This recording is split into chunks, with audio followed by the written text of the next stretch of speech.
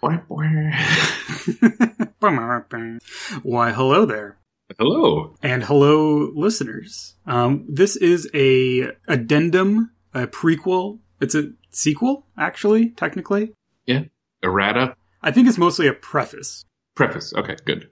Yeah, so welcome to this preface for a Plus Expenses episode. Plus Expenses is the show that we record before we record our show that goes out to all of our Patreon backers over at patreon.com/200a day.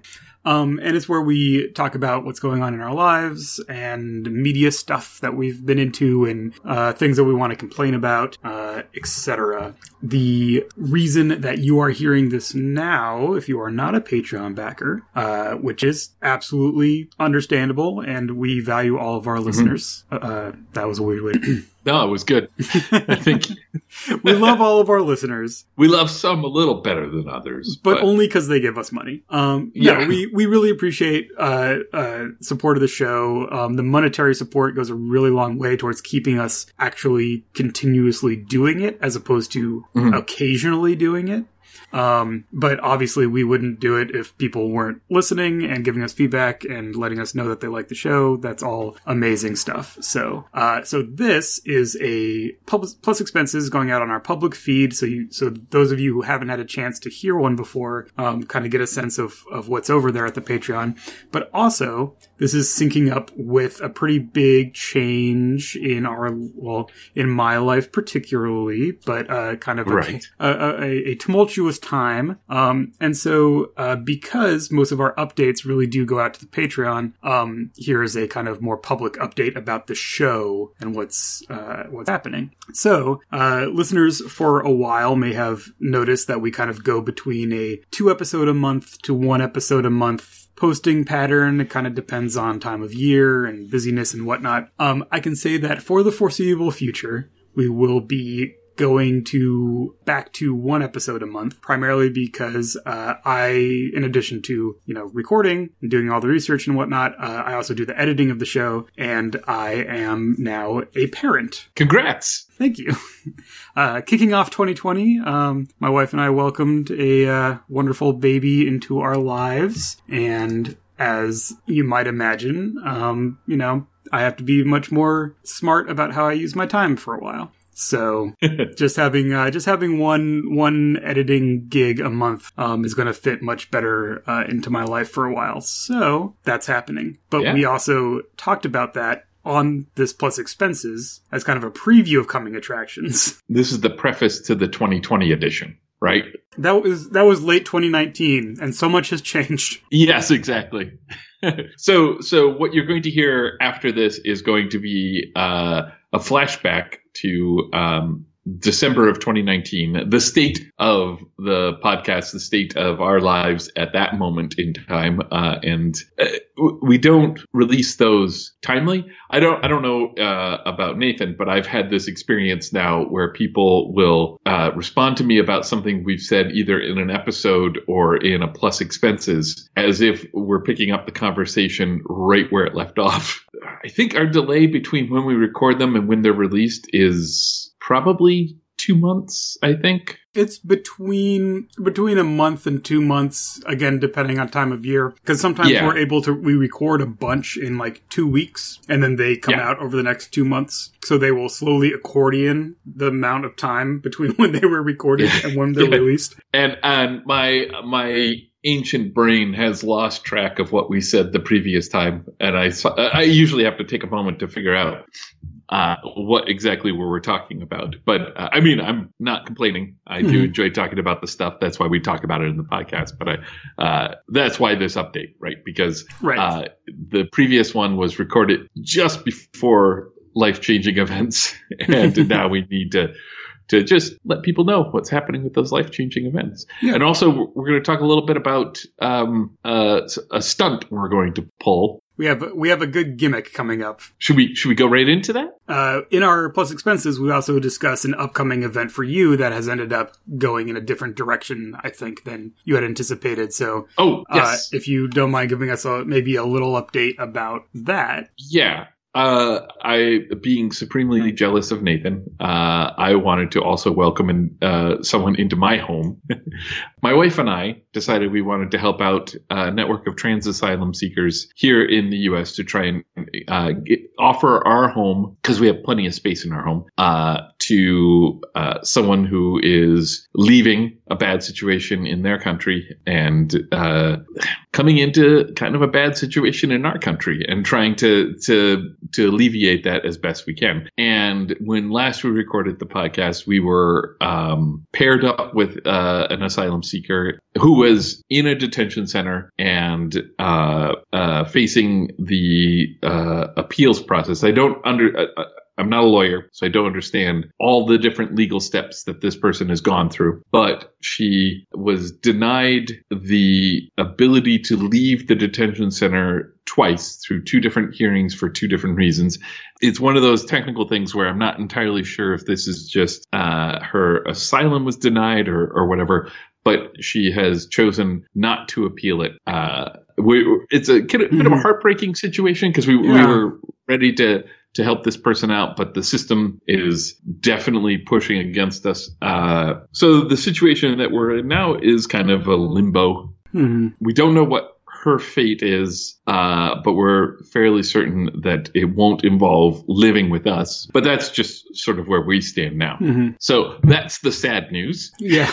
Yeah. I mean, unfortunately, very unfortunately, very a bummer. Yeah. Yeah. That I'm very sad to hear that. And it sucks that this is the system that we live in. Yeah.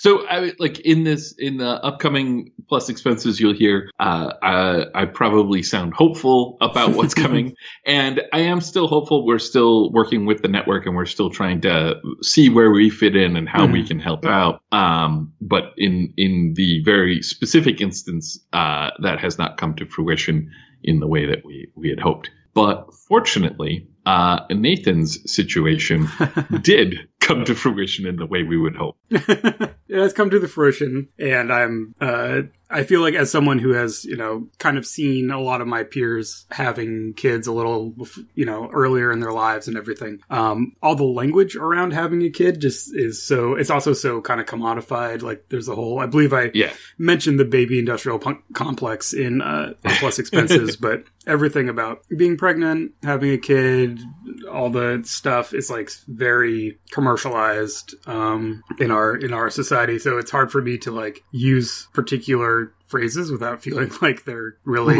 I don't know, banal and bad. But yeah, we're, it's she's a mitzvah. Mm-hmm. She's really great. And excellent. Now I get to learn how to be a dad, which is pretty excellent. It's a fun adventure. One other thing I wanted to noted for what you are going to hear is that we also go into talking about a show that neither of us have seen, thanks to a listener. A while ago now, we got an email from I think we've had some in some of our specials. I think we've given a shout out before, but Sean Walsh, who listens to the show, sent us an email about another 70s detective show called Banachek.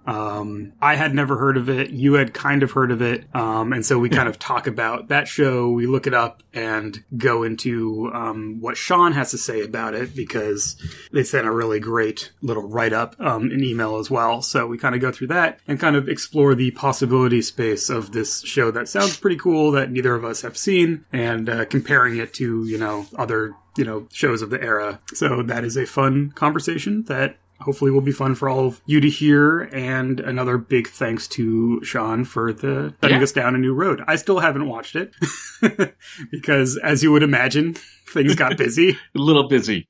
But I'm glad it's on my radar. With all of the prequel to coming events stated, we also have a preview of a later set of coming events. As we record this, we're getting ever closer to March, which is when we traditionally indulge in the college basketball craziness known as March Madness. I'm not particularly a huge basketball fan. I have nothing against it. I just don't really watch a lot of sports. Well, I don't watch a lot of fake sports. I watch the king of sports, pro wrestling, but all those fake sports I don't watch too much.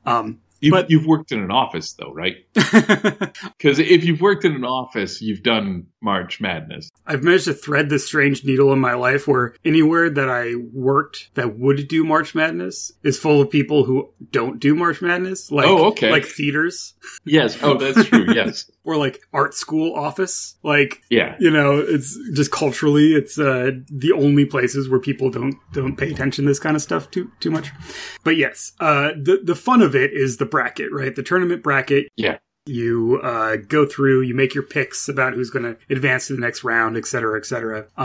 And this happens to coincide with us coming up on about the halfway point of the Rockford Files. Yes. In terms of episode count, we were about halfway through the total number of shows and movies, which is wild. For a moment, I want to reflect on that bit. I don't know if Plus Expensive listeners are sick of hearing this from me, but I marvel at the fact that we are doing this. This thing that's just like, hey, we both like this show. What if we talk about it? And then it becomes sustainable, and it's a thing that we can enjoy together with a bunch of other people. The fact that people still reach out to us and say, hey, I really enjoyed, episode 60 of our podcast.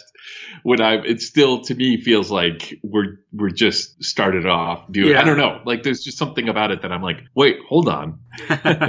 How did we get here? Yeah. Yeah. Yeah, for sure. But yeah, so kind of in the name. So I had this kind of idea at some point in the last year of, we should do a full 64 episode March Madness bracket. Yeah. And then we've been talking about it a little bit, and I think the structure sounds fun, but you pointed out that maybe there would be a more interesting way to talk about the actual brackets, the right. actual regions, if you will, that would go into what we are calling Malibu Madness. Yes, Malibu Madness. So to me, one of the interesting or fun things about a bracket structure like this, not to get too nerdy about it, but not to get too game designy about it. Yeah. Is that it's not a particularly good way to pit the best of the best against each other, because the best of the best could be paired up against each other in the first round, right? Which guarantees that from there on out you never see the best of the best against each other, because one of them has to beat the other. Right. The second place will then never be the actual second best in that structure. Yeah. So rather than trying to fix that, I enjoy it when you can lean into it. The idea here is that instead of taking 64 episodes and pitting them against each other to find out in our structure which one would come out on top, we would take different categories of things we can arbitrarily rate or pit against each other in the Rockford Files. So we might have one section that are 8 episodes that we think could compete to be the top 8 episodes of the ones we've discussed so far. We can have another one that is the reoccurring cast of characters that aren't Jim himself, and pit those against each other to see who might come out on top. We could have another category that are the 8 best car chases that we've seen in all of the episodes that we had. We could have a category that are the 8 reoccurring actors who play different roles, because we do have some wonderful actors that come back and play a different character. Or maybe the 8 answering machine messages, or the 8 bits of just Rockford dialogue, because there's some gorgeous dialogue. And then as those sift out and choose their champions, then you end up with the sort of nonsense that I love, right, which is the best bit of dialogue versus the best reoccurring character to see who's going to go against the best car chase versus the best overall episode. Right. That's just a fun nonsense structure for us to talk about everything that we love about the show. Exactly. And I think, at the end of the day, it might be a little hard to imagine best answering machine message going up against best recurring cast character, right? Because is there an answering machine message that's better than Angel? I don't know. I doubt it, but maybe. Who knows? Who knows? whichever one bubbles to the top, we might be going, oh my God, we've ignored this for so long. Okay, so here's the plan. In March, we will have 2 episodes. I feel like I can commit to that. Okay. And they will not be reviews of the show. They will be 2 halves of our Malibu Madness. So we will, in our first episode in March, we'll be filling out all of the brackets, and talking about all those entries and maybe do the first round. Sure. And then our second episode will be the the quarterfinals through the finals to crown our Malibu Madness, champion 2020. Not to get into this live, but are we running polls? Are we just deciding amongst ourselves? Are we doing that concurrently? I was thinking we'd do it concurrently. So okay, yeah. So the purpose of this being on this recording that's going out to all of our listeners, among other reasons, is to let you know that we will be putting up at least some of these up either for a vote, probably through Patreon, but it'll be a public poll and we'll tweet out the link and stuff. Or if you have suggestions for individual entrants, you can either tweet at us at 200pod or email us at 200adaypodcast@gmail.com. I had to disable the contact form on our website because we were getting a ton of spam, which was really just annoying to deal with. But you can email, or if you're a patron, get in touch through Patreon. We'll also put up a post about this on Patreon, or just tweet at us. But right now, we should go ahead and hash out what our brackets should be, what our regions should be. I think you threw out a bunch of good ideas. Let's pin them down now, and then if listeners have want to go to bat for a particular entrant, they can let us know, and we'll incorporate those into our just us settling out what we think should go, and we'll kind of decide on the seeds and stuff, and maybe if there's a bunch of people who like maybe if we get a suggestion for something and it's something we already had, maybe we'll bump it up to a first seed or something like that. Yeah.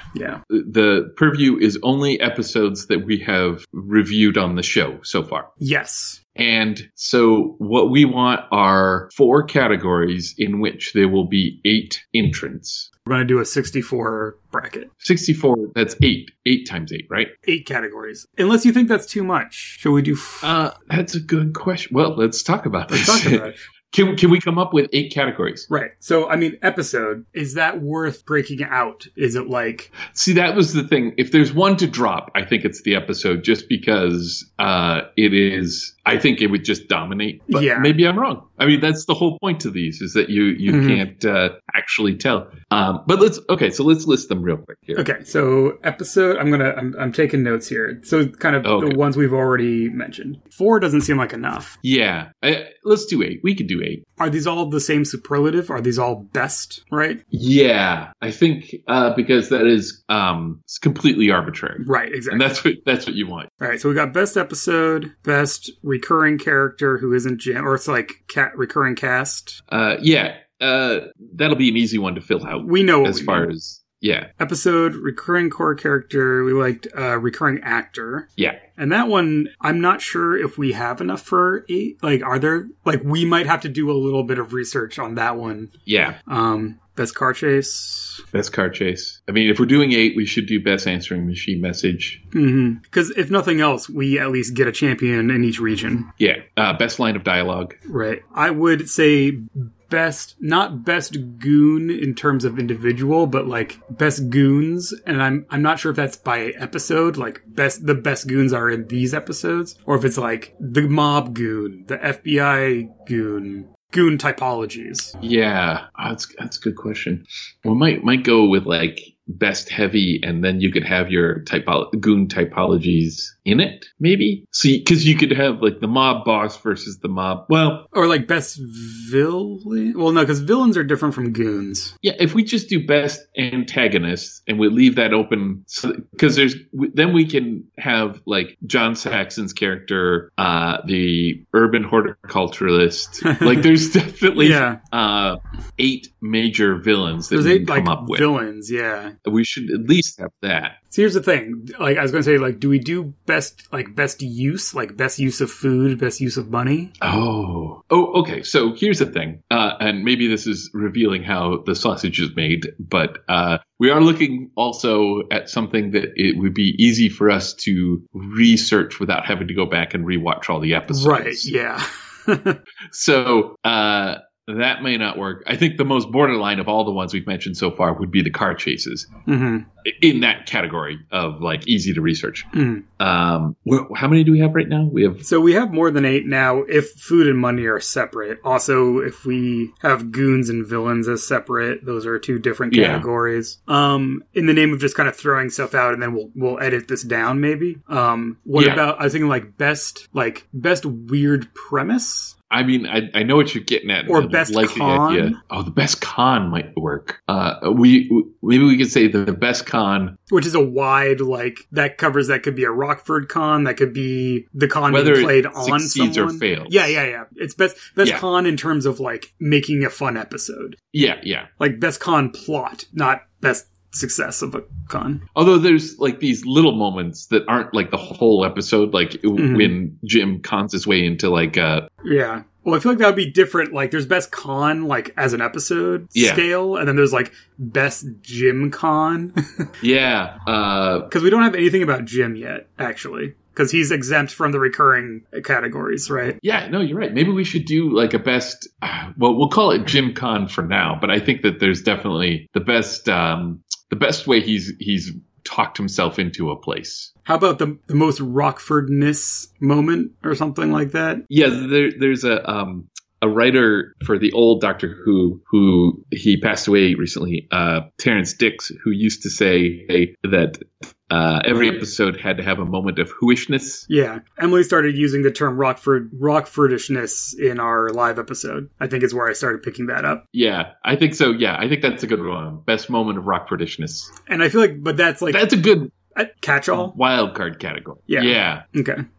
Something that we haven't thought of that we're this needs to be honored in some way. All right. So if these are split apart as opposed to combining into ones that might be combined, that's 13. So I think we can that's plenty to choose from then. Even though we do like the food and money, I do think that those are less interesting more work to find and less interesting to talk about because they're just kind of little moments. And if one is superlative, it could fall under Rockfordishness. Yeah. Fairly easily. All right. So are Jim Con and Rockfordishness separate? Let's say yes. Okay. I feel like we can easily come up with 8 different Jim Cons. Yeah. So I would agitate for taking out recurring actor, because I'm not sure how many of them are really that we've seen so far. I can think of 2 or 3 off the top of my head, but that'll take more research. Are they mostly background characters? I'm okay with that too, because I'm also slightly uncomfortable with it.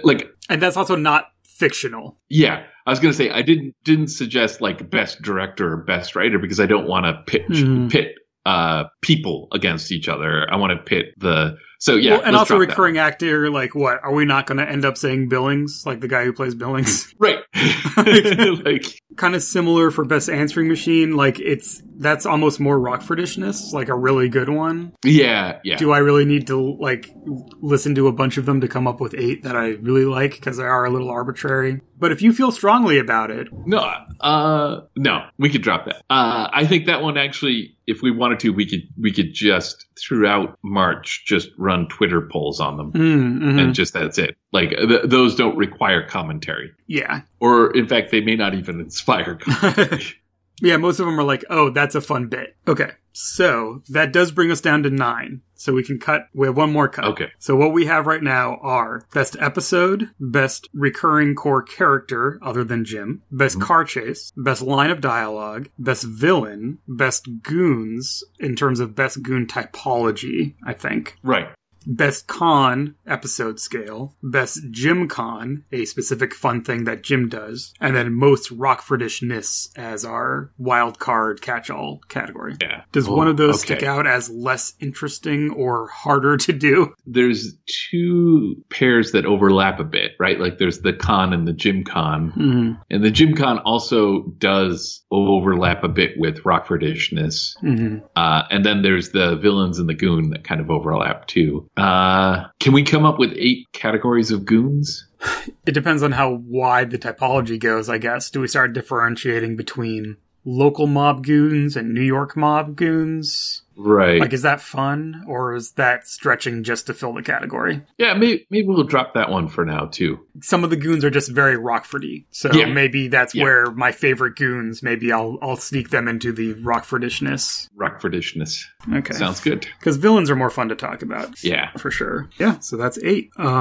Is it best Jim Con, or is it like best Jim, like, bit? Is this all just things that he does in order to gain information, or is this like making business cards on his printing press, or like keeping the gun in the cookie jar? Like, is that a Jim bit, or is that a Rockfordishness? Yeah, that's a hard one to. Maybe let's narrow that down so that it doesn't bleed into Rockfordishness too much. Mm-hmm. So we just call it best moment of Jim fast talking or something like that. Best Jim fast talk. Yeah. And that also differentiates a little bit from con, where he's like setting up a con, because that's not fast talk. Because if we're going to do best Jim con, I would nominate, I can't remember, the one that he has to go through and explain to Angel over and over again. Yes, yeah. And Angel's like, this isn't going to work, and it doesn't.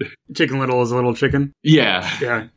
All right, so, because ultimately each pair of brackets will play each other. Right. So the pairs are, how do we want to pair these? Right. Like, do we want like and like core character versus villain, or do we want like and unlike? I think it's like and unlike, because I think what you want is you want to come down to Rocky versus the urban horticulturalist in the end. Right. Right. Or like the Queen of Peru versus, Bee's Die of Loneliness. Yes, exactly. Yeah. Not to forecast our picks, but yeah. Yeah. You want the ending to be more epic than the beginning. Right. So all right. So I'll just go from the top and we'll figure out the best pair. So what pairs best with best episode? Episode versus, that's hard because these all occur inside episodes. Episode versus core character? Yeah, sure. Because those are both just like big, like those will knock out anything else. Yeah. Or, oh my God, this is very hard to do. This one's the hardest one. Episode versus dialogue? Like biggest and smallest? Or is it best episode versus most Rockfordishness? Like, are those the two biggest categories? That might be it. So that we don't just have them dominate each other's... Each of their partners? Yeah. Yeah. We'll do that for now and see if that makes sense. Okay, so recurring core character is another heavy. Yeah. That one we could just pit against dialogue, right? Oh, okay. Yeah. I think those are sufficiently different. Okay, that's car chase. Maybe car chase versus villain? Yeah, actually, I was just thinking that. Is it best villain? Is it just best to keep it open for different kinds of villains? I think so. I think we want to be able to like justify it and then lose that justification when you're up against something else. Right. Great. And so that leaves, so that does leave best con versus best Jim fast talk. Sure. Well, let's get that over with in the beginning then. Because they're sufficiently close that maybe it wouldn't be interesting if it came down to those two at the very end. Yeah. Yeah, I see what you're saying. I think I've put forth like contradictory theories of what makes this interesting, but I think I'm sticking to them. Here, let me pitch this and see what you think. So if we swap Jim fast talk with dialogue, then we would get recurring core character versus Jim fast talk, and best con versus best dialogue. Okay, yeah. Do those seem... Yeah, that's fine. They're not samey enough that they... Yeah. And I feel like there's a fun conversation to be had of the benefit of like micro macro, like what makes it fun? Like, is it the whole story? Is it the little bit? The recurring character versus Jim fast talk. And I like that because that's kind of pitting the characters against Jim. Yeah. Is Beth better than the best Jim fast talk? She might be. Yeah. She might be. I'm having trouble envisioning a world where our winner for core character doesn't end up winning the series. Like, I feel like the core character decision is going to be the toughest one. Mm. And then once you do that, you're like, well, how can it not be this person I've grown to love? Right. But that's okay. I think it'll be having division champions will be worthwhile. Yeah. Cool. So, we've hashed it out. This is the process. This is how the sausage is made, everyone. And this will go up on our Patreon as a public post, so you can go check it out there. We'll also be tweeting about it as we get into March. But we will post the brackets, and we will sit down at some point this month and come up with our list, and then we will, incorporate any feedback we've gotten by then. Yeah. Once you hear this, if you have any thoughts, go ahead and get those to us before the end of February. Yeah, that sounds good. And then we'll finalize our bracket March 1st, and then we'll go from there. How about that? Sounds good. And I definitely encourage people to tell us what they think, because I think some of these categories, well, actually, once you get started, you fill these categories pretty fast. Yeah. I think it's going to be helpful to have listener feedback to make the decisions about which ones go into the category. Mm-hmm. I think we can easily fill these categories, but we can also easily fill 16 into each category or something like that. And so having the user feedback early is going to help us narrow that down. How they go in seed-wise, which I think we won't overthink too much. It's supposed to be fun. This is, we are creating a structure just so that we can keep talking about the Rockford Files without having to watch an episode. So, yes. It's good times. Awesome. So, stay tuned. Yeah, we'll be talking about this in the episodes that start dropping in March. Our next episode this month will be the second of our 2-part journey into Anthony Boy Gaglio. Oh, yeah. The Man Who Saw the Alligators, which is very exciting. So it's a nice little chunk of fun, off the beaten path Rockford character study drama, I think. And stay tuned right now to go back in time to hear us talk about how our lives were immediately prior to the holidays and to recording the Man Who Saw the Alligators episode. Enjoy. Yeah, gotta get back in time. Have you seen Things to Do in Denver When You're Dead? I've heard of it. I have not seen it. It's a 95 film, which is not something I knew off the top of my head. I just looked it up now. I remember watching. I don't know if it's a good film. I don't know if it entertained me. I can't offer any review except to say when my friend Navik and I went to see it, there were like a couple phrases in the film that people were using over and over again that felt like they were trying to make them catchphrases. Yeah. What's the? Oh God! Now I'm trying to think of another film. Is it Mean Girls, where they're like stop trying to make fetch a thing? I don't know where that comes from. It might come from Mean Girls. Yeah. In this one, it was give it a name and boat drinks. Those were 2 phrases. I don't even know what they meant. I don't even know the context. I just remember that Navik and I used them all the time afterwards to mean nothing. Just nonsensical. Give it a name. Anyways, if you're a big Andy Garcia fan, I'd watch it. That is a strong opening to Plus Expenses. One of our stronger openings.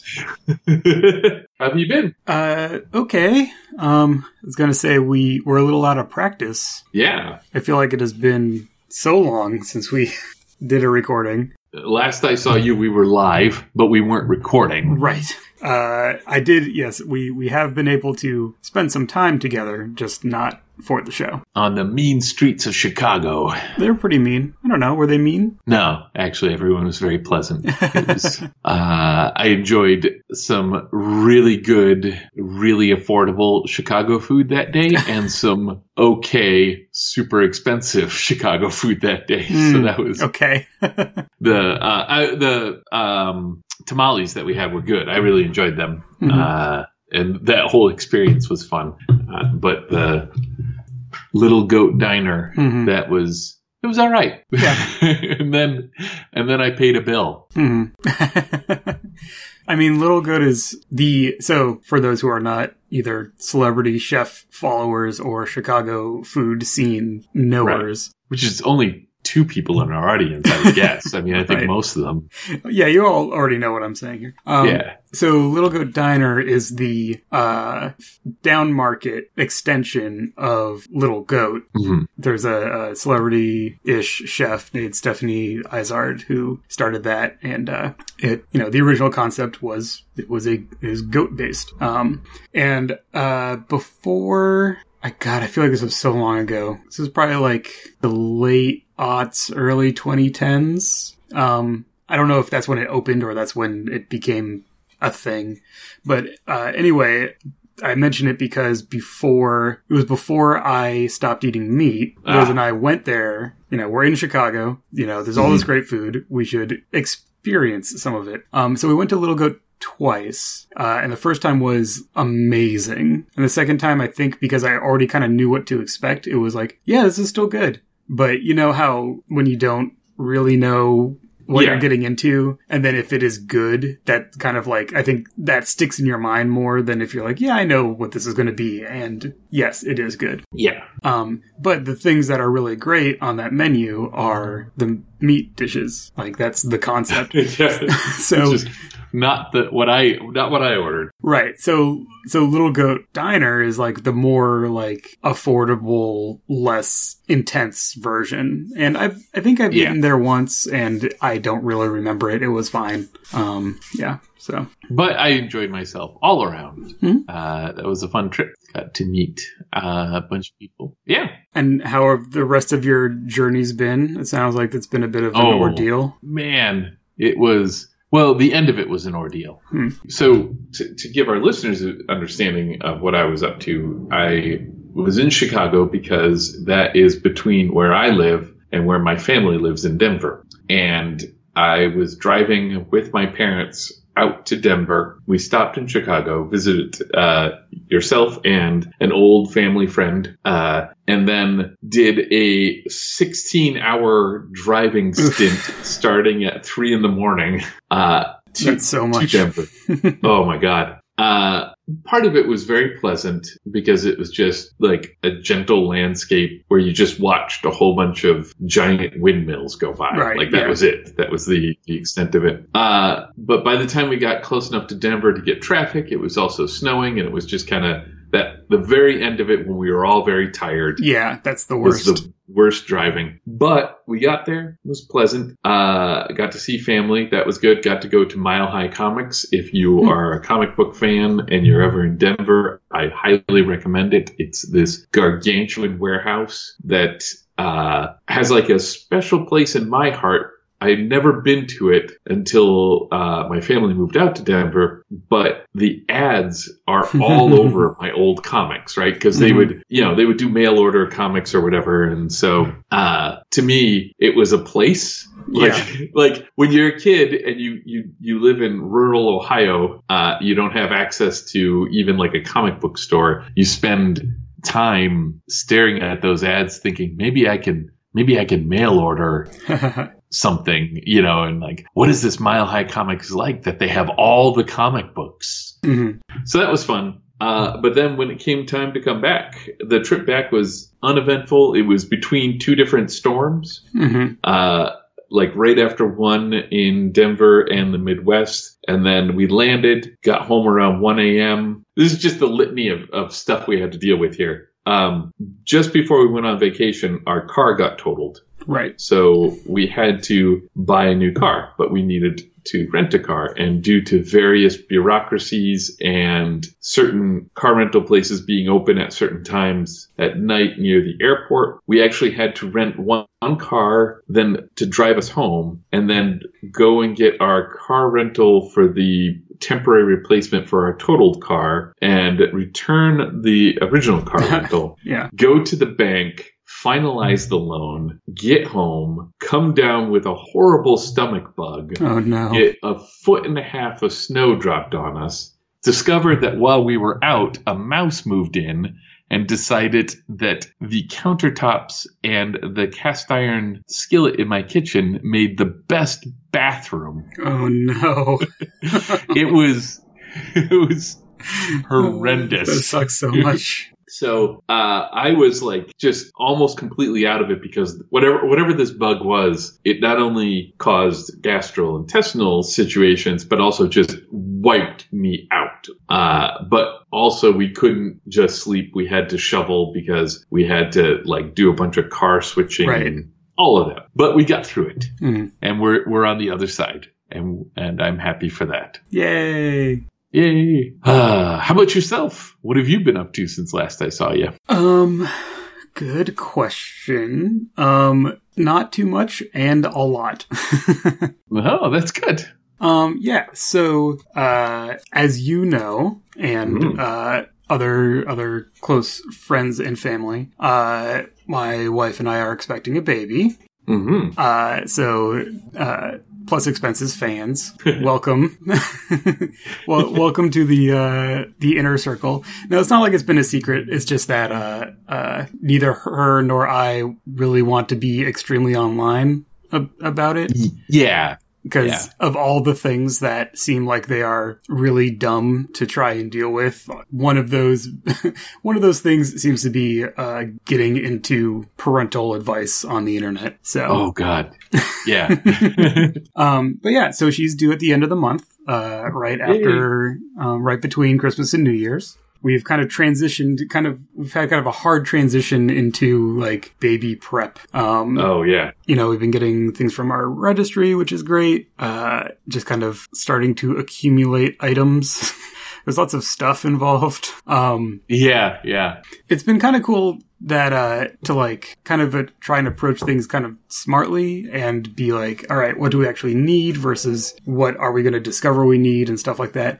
But also, as you might imagine, because there's this whole baby industrial complex, there's lots of stuff out there. So Liz has been pretty on top of the local like Facebook mommy groups, and we've been like getting stuff, like picking up stuff secondhand from, you know, people who used it for their recent newborn, but then they grow out of things and you don't need this thing anymore. So, and it's all fine. Good. Like it's all perfectly usable in good shape stuff because it's only used for 2 months.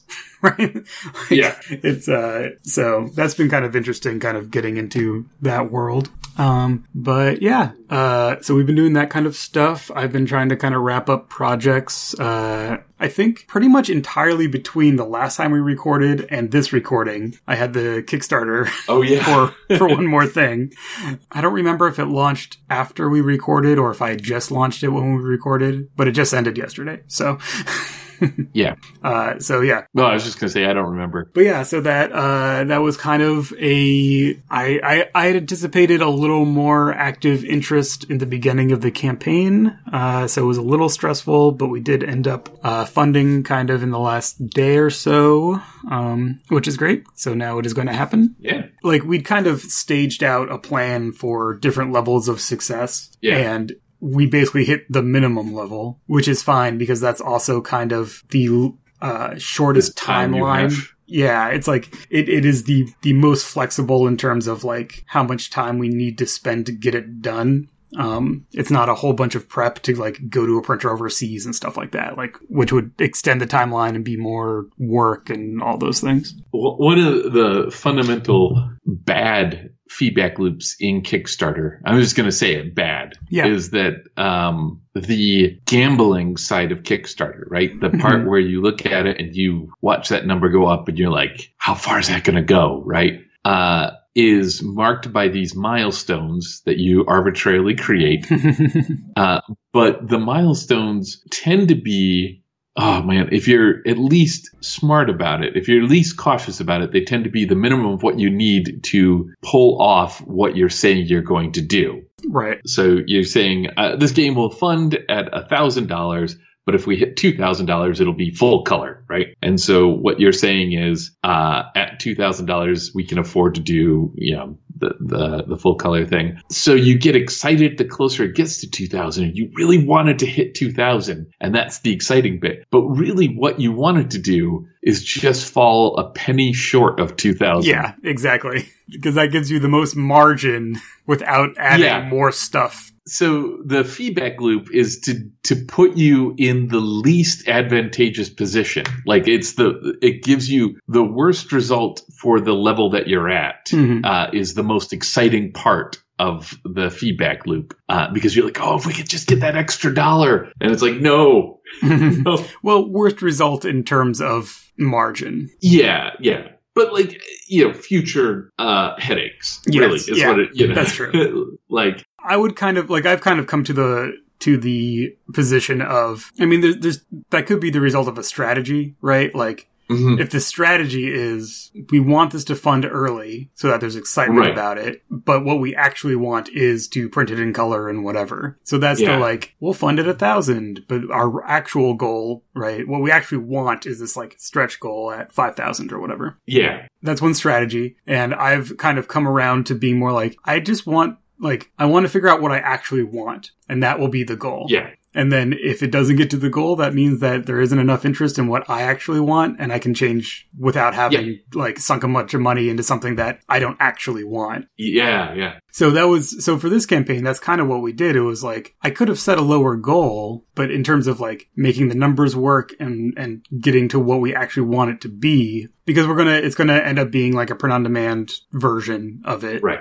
But we can do that in bulk to get some cost savings, and we can assemble the pieces from a couple vendors to make it like a little nicer than doing it all through one and stuff like that. And it's kind of like, to make that effort worth it, this is what the goal needs to be.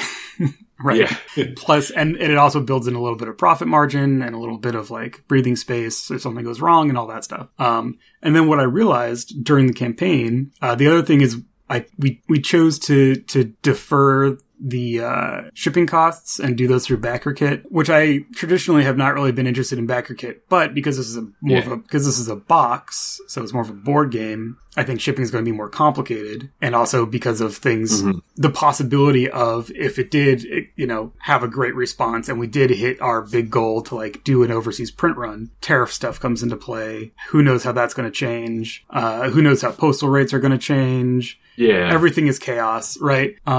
So for this one, I kind of built in the margin to be able to do BackerKit and do all of the shipping down the line with BackerKit. Figure out exactly what it actually costs everyone and be like, all right, here's the shipping. It comes a couple months later after the original pledge and everything. But what that meant for the campaign, what I realized while I was watching it in the first couple weeks was like, oh, my internalized sense of Kickstarter progression is based on a model where the shipping is built into the pledge levels, which means that when someone pledges, there's basically more money going towards the goal. Yes. Right? Yes. So you hit the goal with lower backer counts if you have your shipping built in. So I'm like watching, I'm like, man, this feels like it's just crawling along. And I'm like, oh, right. Because there would be an extra $6, $7, $8 per person. So these 100 backers, we would be almost twice as close to the goal if they were all paying shipping right now. Yeah. And so that was a really weird dynamic for me to kind of internalize why it was different and realize, like, I'd run the numbers on it, but it's different when you're seeing it happen in real time. Yeah, I mean, like, that's the thing with Kickstarter is that it's, well, I mean, with all things, but like, there's, you really need to be aware of your emotions, tied to like this monetary value that is changing in front of you and set your expectations, which is hard. It's not an easy thing. I mean, like, it's not only hard, but it's what the entire gambling industry is based off of, right? Like, it's hard in a way that can be used to con people. So indeed, good times. Good times. But yeah, overall, I'm glad that I would have been fine if it hadn't funded because it'd been like one less thing to do. But I am more glad that it funded, but at this lowest effort level that we need to put into it to make it happen. That's like the happy medium in terms of getting it out into the world. It is a good game. I do think people will like it. I'm excited for it. I mean, you knew that I was, but so I guess I've been working on that. But yeah, mostly just trying to get, in addition to that, just trying to get freelance work wrapped up so it's all kind of just done in the next week or so as we go into the holidays. Yay. And so one thing that means for our listeners, I actually just sent out our December preview on the Patreon, in which I frame it thus. Things have been kind of chaotic, and we have been recording, but haven't been keeping up with the editing as in the usual cadence that I try to keep. So we will have this, this that you're listening to now, and its associated episode. I'm pretty confident those will come out in this month, in December. And then, depending on how things go, I might be able to put out a second episode, but I also might not. Yeah, it's going to be, without the child on the way, it's a horrible month. Right. For planning anything. For some reason, modern Western culture is all about hating the end of the year by shoving everything. Anyways, yeah. Oh, actually, okay. Let me rephrase that. By the time you hear this, it will no longer be December. That I can pretty much promise you. But I should have the December episode out.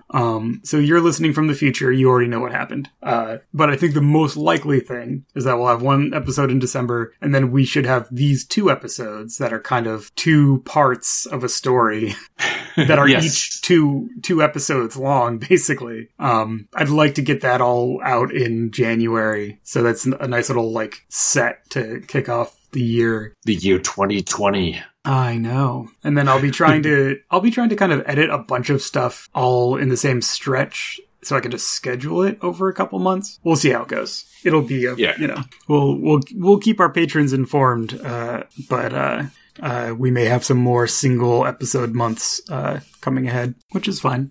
We have an interesting addition to our household that is in the works, which I don't know if I told you about this. It's not what you're thinking. It's not what you would be thinking if you were my mom right now. You're getting more hermit crabs? No. So what's happening is Emily and I are sponsoring and housing a transgender asylum seeker. Oh, cool. Yeah, so... Well, not cool that is necessary, but... No, exactly. Yeah, that's because the state that the world is in now, this is a necessary thing. We have a house with some guest bedrooms. We're going to move some furniture around and create a space for her. I don't know what it's going to be like. Mm-hmm. That's yeah. The reason why I'm bringing it up now is because it's very much on my mind. Because maybe even probably while we were recording, she will be going before an immigration judge to see if she can be released to us.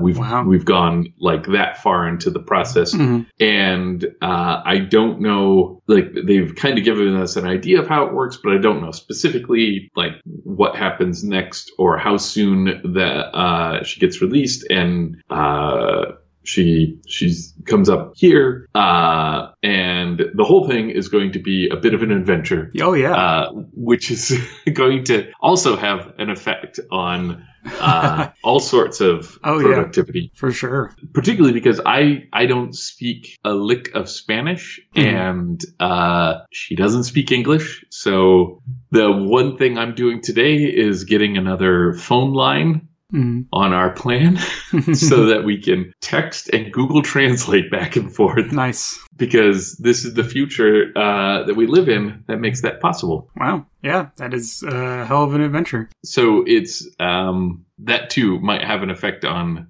when and how we're able to record and things going forward. Yeah, it is what it is. Yep. As we have determined that this podcast is not going to take over the world and be some kind of mass market featured thing, I assume that everyone understands that, as our lives change, it may have an impact on our frequency and ability to do the show. Yeah. Wow. That's really exciting. I am wishing you and her the best of luck. Yeah. Yeah. It's I don't know how that process works or what's involved. Fortunately, there's a community here of people who have been through it and have done this sort of thing and organizing.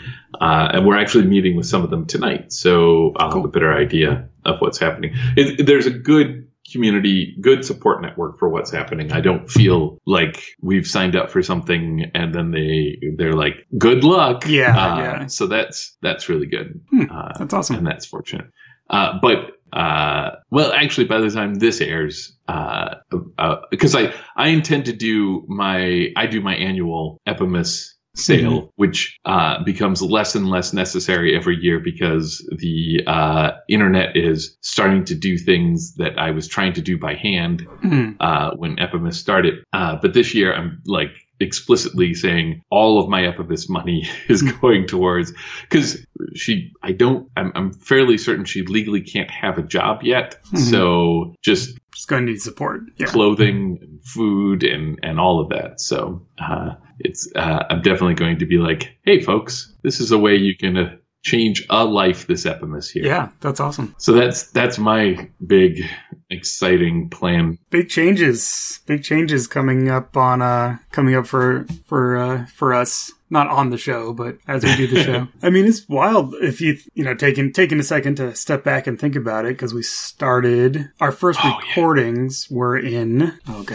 because we recorded at the end of the year and they started at the beginning of the year, but I have to look at the date stamps to remember which into which. Okay. Our first episodes, we dropped our first set of episodes right before Christmas of 2016. So 3 years ago, just about, as we record this. Wow. So we are entering into the 4th year of doing the show. So time both flies and it seems like forever since then, right? Like, it's so weird. Well, so we're heading into our 4th season. The Rockford Files went for 6 seasons. Is that correct? 5.5, but yes, 6 seasons. That's right, because the last season is just 2 discs long. In the Mill Creek Rockford File DVD collection. Yeah, so actually thinking about this because we watched a season 5 one for this episode. I'm just going to check to see where season 4 begins in the Rockford Files. Oh wow, we didn't do a whole lot of season 4, huh? The earliest season 4 episode we've done is Second Chance. And we just did that this year. Yeah. Oh, there's Quickie Nirvana, which may have been... Oh, no, we did that one a while ago, yeah. Yeah, no, but I'm just looking through chronologically as they aired episodes, trying to figure out which one... is closest to what this is? To what we're feeling. I guess it probably would be the end of season 3. So let's look at... end of season 3, probably. So what do we got here at the end of season 3? We've got... did we do Disserve and Protect? That's the one that we just did. Yeah, we just did. Okay, yes. So that one hasn't aired yet. Oh, but that's the first part of this two-part. That's the first part of this. That's the first part of this 2-part series. Well, it's the third to last episode of season 3. So, all okay. Right. So I'll take that. We're on track. Yeah. If we need to make this a comparison, I'll take that. Yeah. We're going to have our Rockford Files midlife crisis. Very exciting. And there's a new Rockford Files podcast out there. There is. I have not listened to it yet. I haven't had a chance to listen to it either. Because I've been on the holidays and whatnot. But it's 853 OKG. Ah, yes. It's the license plate. So, yeah, I'm going to give that one a shot. Well, I would like to maybe finish this out with bringing up a letter from a listener. Oh, yeah. Yeah, is this the Banachek? Yeah. So, shout out to Sean Walsh, who sent an email. This was a while ago now. But again, in kind of the interregnum between our recordings. Asking if we were familiar with another NBC mystery movie detective, Thomas Banachek. And I was not. I have not heard of this. I have seen episodes back in the day, but only vaguely remember them. Yeah, so I was like, no, tell us more. Yes. So I will not read this whole thing verbatim because it is a nice summary with many good details. But it was one of the NBC mystery movies anthologies. So it was, like Columbo, airing kind of in the similar time. It was 1972 to 1974, and it was on Wednesdays. Columbo was the Sunday movie, right?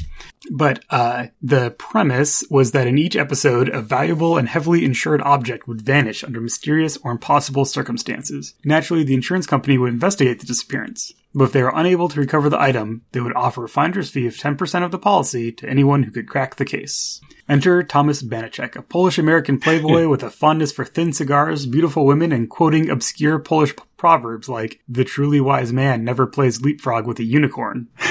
Or, just because a dress is made from red satin doesn't mean it comes off easily. Which is amazing. Yes. And he was played by George Peppard. Pard. Or Peppard, is that? I think so. That's how I've always pronounced it, but I pronounce things wrong, so. But he noted here of A-Team fame. Yeah. Is he He's Hannibal. Oh, he's Hannibal. Yes. Yeah. So great. Yeah, so there's a pilot and 16 hour-and-a-half episodes. There's lots of spot the actor, as I think with all of these shows in the 70s. Yeah. Structurally, Sean says, one of the things I liked the most about the series was that it played fairly with the audience. The mystery was the main thrust of the story, so the audience got to see all the same clues that Banachek did. I personally find it very annoying when a book or TV show intentionally hides or obscures clues to keep the audience from figuring out the mystery before the detective. Right. It's like hiding a piece of a jigsaw puzzle just so the other guy can't solve it first. And that made me think of one of your soapbox things about doing things just to justify them to the audience, where internally to the show they don't make much sense. It's kind of the inverse of that, where it's like, we don't want you to figure this out because we want the big reveal to be proving what a smart guy our detective is or whatever, but you could not have figured it out because we did not give you all the information. There's like these two sides to that particular, like there's these two competing tropes there. There's the one where the character just behaves that way even when they're alone, except for the camera. And right. You're just like, oh, I guess they have to be the bad guy because there's no logical reason why they'd be behaving this way, unless they know they're being filmed and they're trying to trick us, the audience watching. And the other side of that are the killers that reveal themselves, like when they go to hug someone and we see their evil look on their face. Like the reveal when only the audience can see them. And I guess I'm suspicious of both, which is unfair to all involved. So there's that. I don't remember enough of Banachek to remember how it plays with all this, but I do like what I hear in Sean's email. Yeah, for sure. Yeah, he says that he was a little surprised that he liked him so much as a character because he's pretty much the polar opposite of Jim Rockford. Banachek is wealthy. Rockford is not. Jim has a circle of friends and family that support him on his cases. Banachek seems to have no immediate family or close friends. I guess there's some recurring side characters, but yeah, it sounds like he's a lone wolf, but he's cool and suave, where Rockford is warm and charming. But it seems like this is a character that only works because the actor suits the role so well, and that's what makes it work. In the same way that, Jim makes Jim work. James Garner makes Jim work. It's really easy to start describing these characters to somebody with no experience with the character, and then even being aware that as you're describing them, they're starting to come off as just a horrible person. Right. Not necessarily. I mean, Rockford has a moral center and all that, but he also is right and a little judgy, and you're fine with that because of James Gardner, right? You feel like, yeah, he should be judgy about this.